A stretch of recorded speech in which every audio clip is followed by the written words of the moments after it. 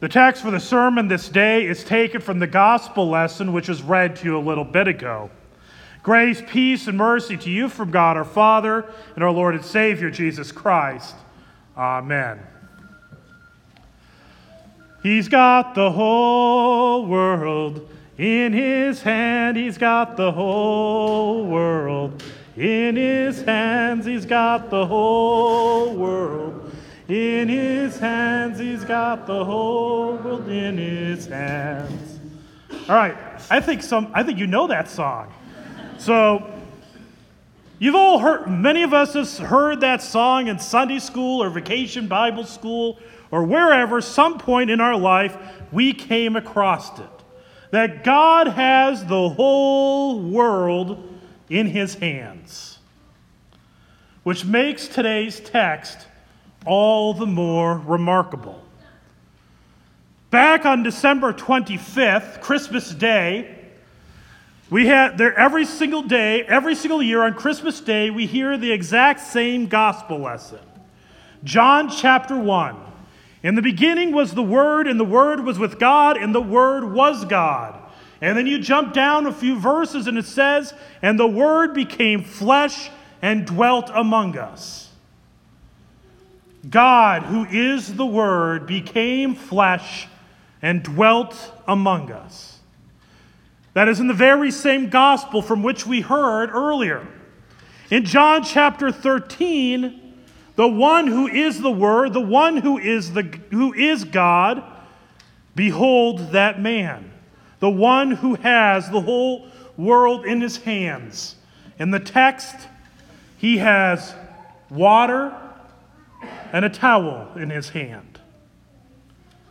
Now, I know many of you work in barns and work on the farm.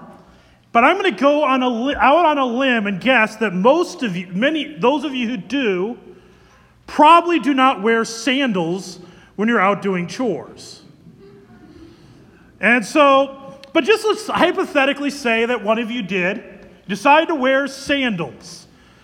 So you walked around in mud and dirt, in manure, whatever, all stuff you could find. Now, think if you went up to the most beloved person in your house, whether it be a sibling, a parent, a wife, or a spouse, ask them if they would like to get down on their knees and wash it. They probably wouldn't want to do that even without the sandal part of it. But that is what Jesus did. They weren't going around in a barn, but they didn't have boots. They didn't exist yet. They had sandals.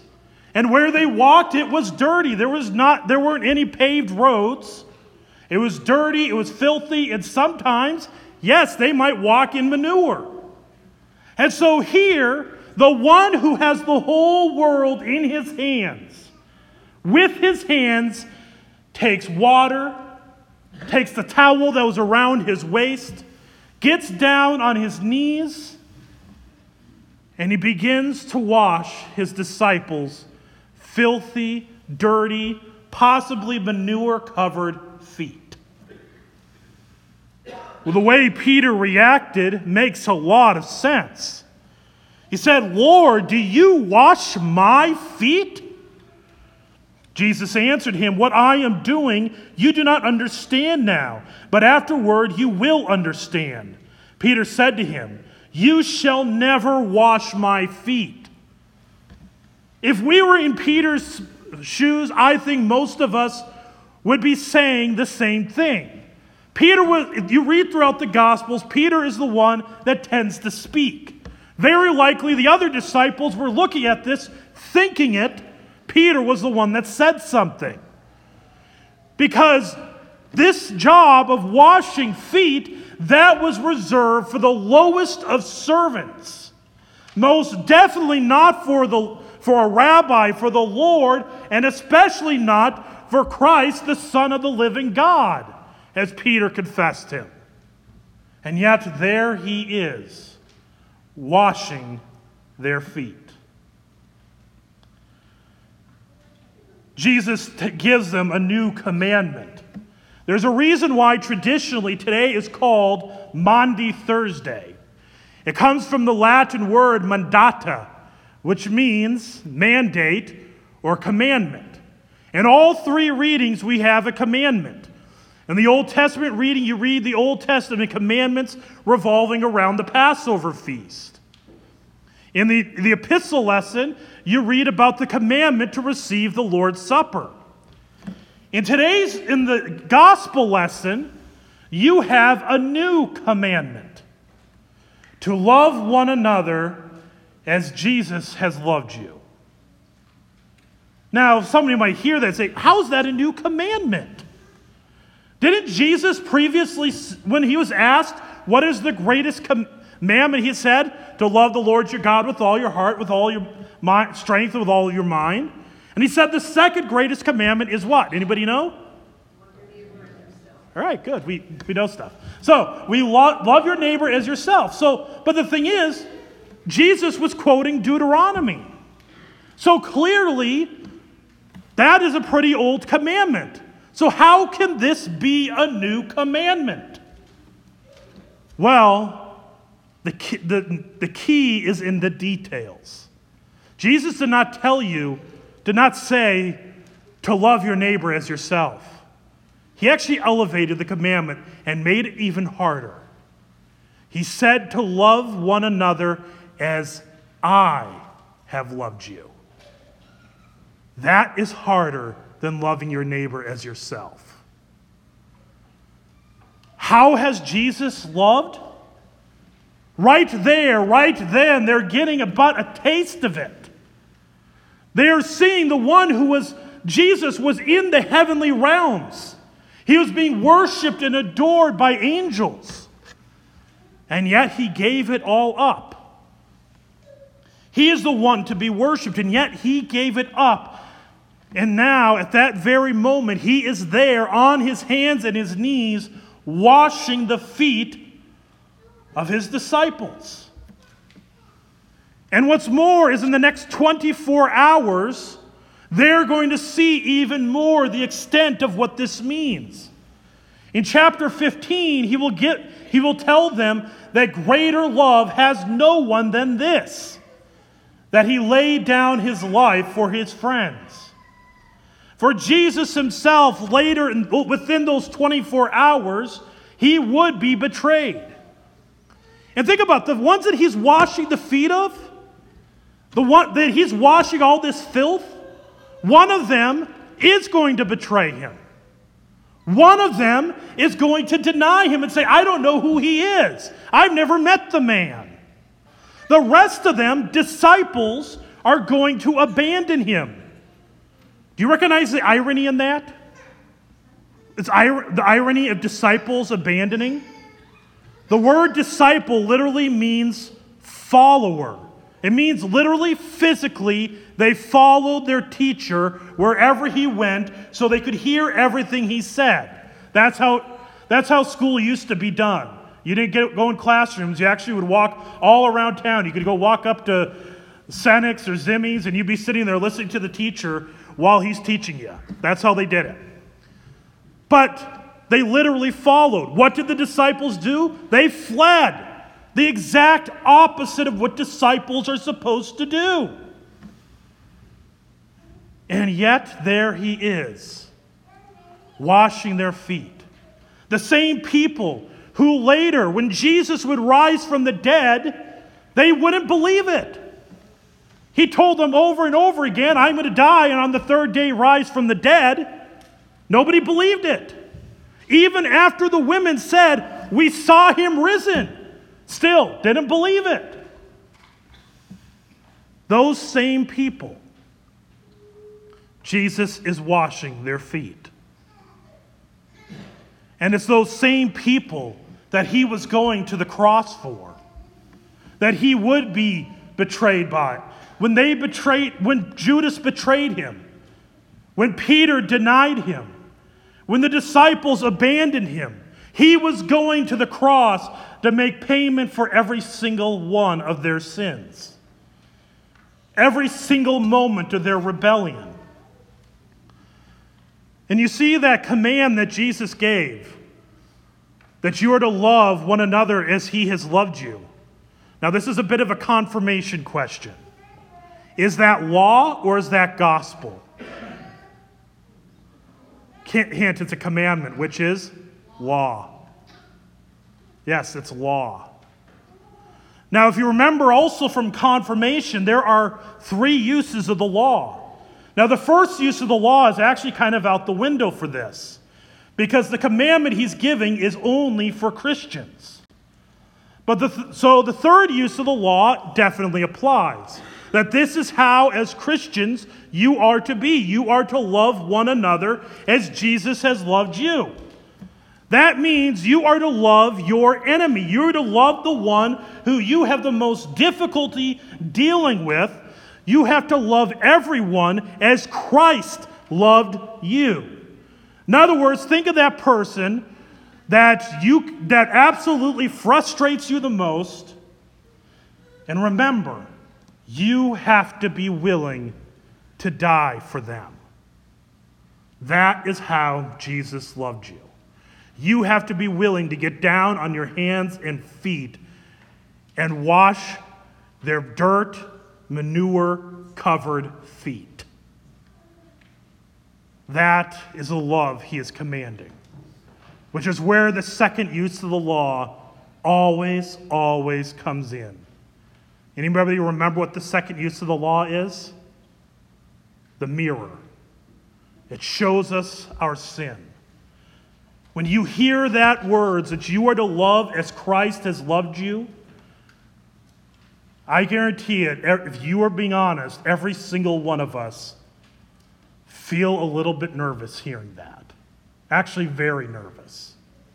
Because we know we don't do it. We're not even close. We don't even love those who are in our own families like that. But this is Christ's measure. Which is why when Peter says, Lord, when he says, you shall never wash my feet, Jesus answered him, if I do not wash you, you have no share with me. See, what Peter was getting a little bit of a foreshadowing of was baptism. In the waters of baptism, you are washed. Washed in the blood of the Lamb. Made holy, righteous, forgiven of every single sin that had ever been committed to that point and ever will be committed. You are labeled and named as his beloved child. Every time you hear his word proclaimed to you, that is the forgiveness of sins given to you. Your faith is strengthened and you receive life. Tonight, in a little bit, you will receive the body and blood of Jesus, in, with, and under the bread and wine for the forgiveness of sins. A meal that is an incredible mystery, but an incredible riches beyond any measure, beyond anything that this world could ever give. Because the reality is we live through this world. We live through the climate of this world. I mean, seriously, look at the way people are treating each other. Even people who are Christians. We need to be in God's word more and more and more. We receive his sacrament as often as we can. It was very interesting this afternoon. We've been doing chapel services right next door every day during Holy Week. And I happened to read something from Luther's Large Catechism, which I don't know if you realize this, but Luther's Large Catechism, if you are a member of this congregation, you have confessed to agreeing to what is written in there, because it is in our Constitution. So, in the Large Catechism, he says that if someone is not receiving the Lord's Supper, or is going a long time without it, he says that they are no Christian. That's really harsh. He doesn't say this because if you don't, it's not the not receiving the supper that is condemning, but rather the not receiving the Lord's Supper is a symptom of a lack of faith. Because in the bread, in the wine is the forgiveness of sins. In the bread, in the wine, you hear it in the post-communion prayer. We pray that He would strengthen us to fervent love for one another. In the Lord's Supper, we are strengthened to love one another as Christ has loved us, even a little bit. In the Lord's Supper, we are strengthened to serve one another, to love one another, to serve our Lord. We live in a world where the devil is constantly trying to attack us, constantly trying to destroy our faith, and constantly trying to drag us down. I don't know about you, but for me, I could see there is so many points where you're stressed, you're pulled against, you're struggling with with others. And I don't know about you, but I am a dirty, rotten sinner. And the thing is it's none of us, I never stop. Neither do you. We are always struggling with that sinful nature. When we don't receive the Lord's Supper, we're saying, Lord, I am not a sinner. I don't need your forgiveness. I don't need your bloody sacrifice. Literally. In the Lord's Supper, you receive God's grace. You receive forgiveness and the strengthening of your faith to stand and love one another, even your deepest enemy, just as Christ has loved us. Because remember, God showed his love for us in that while you were still sinners, Christ died for you. While you were still his enemy, he died for you. May that be our love.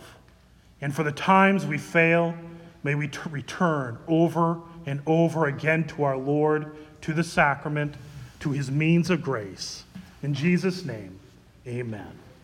The grace, peace, and mercy of our Lord and Savior Jesus Christ keep you in the one true faith to life everlasting. Amen. Please stand.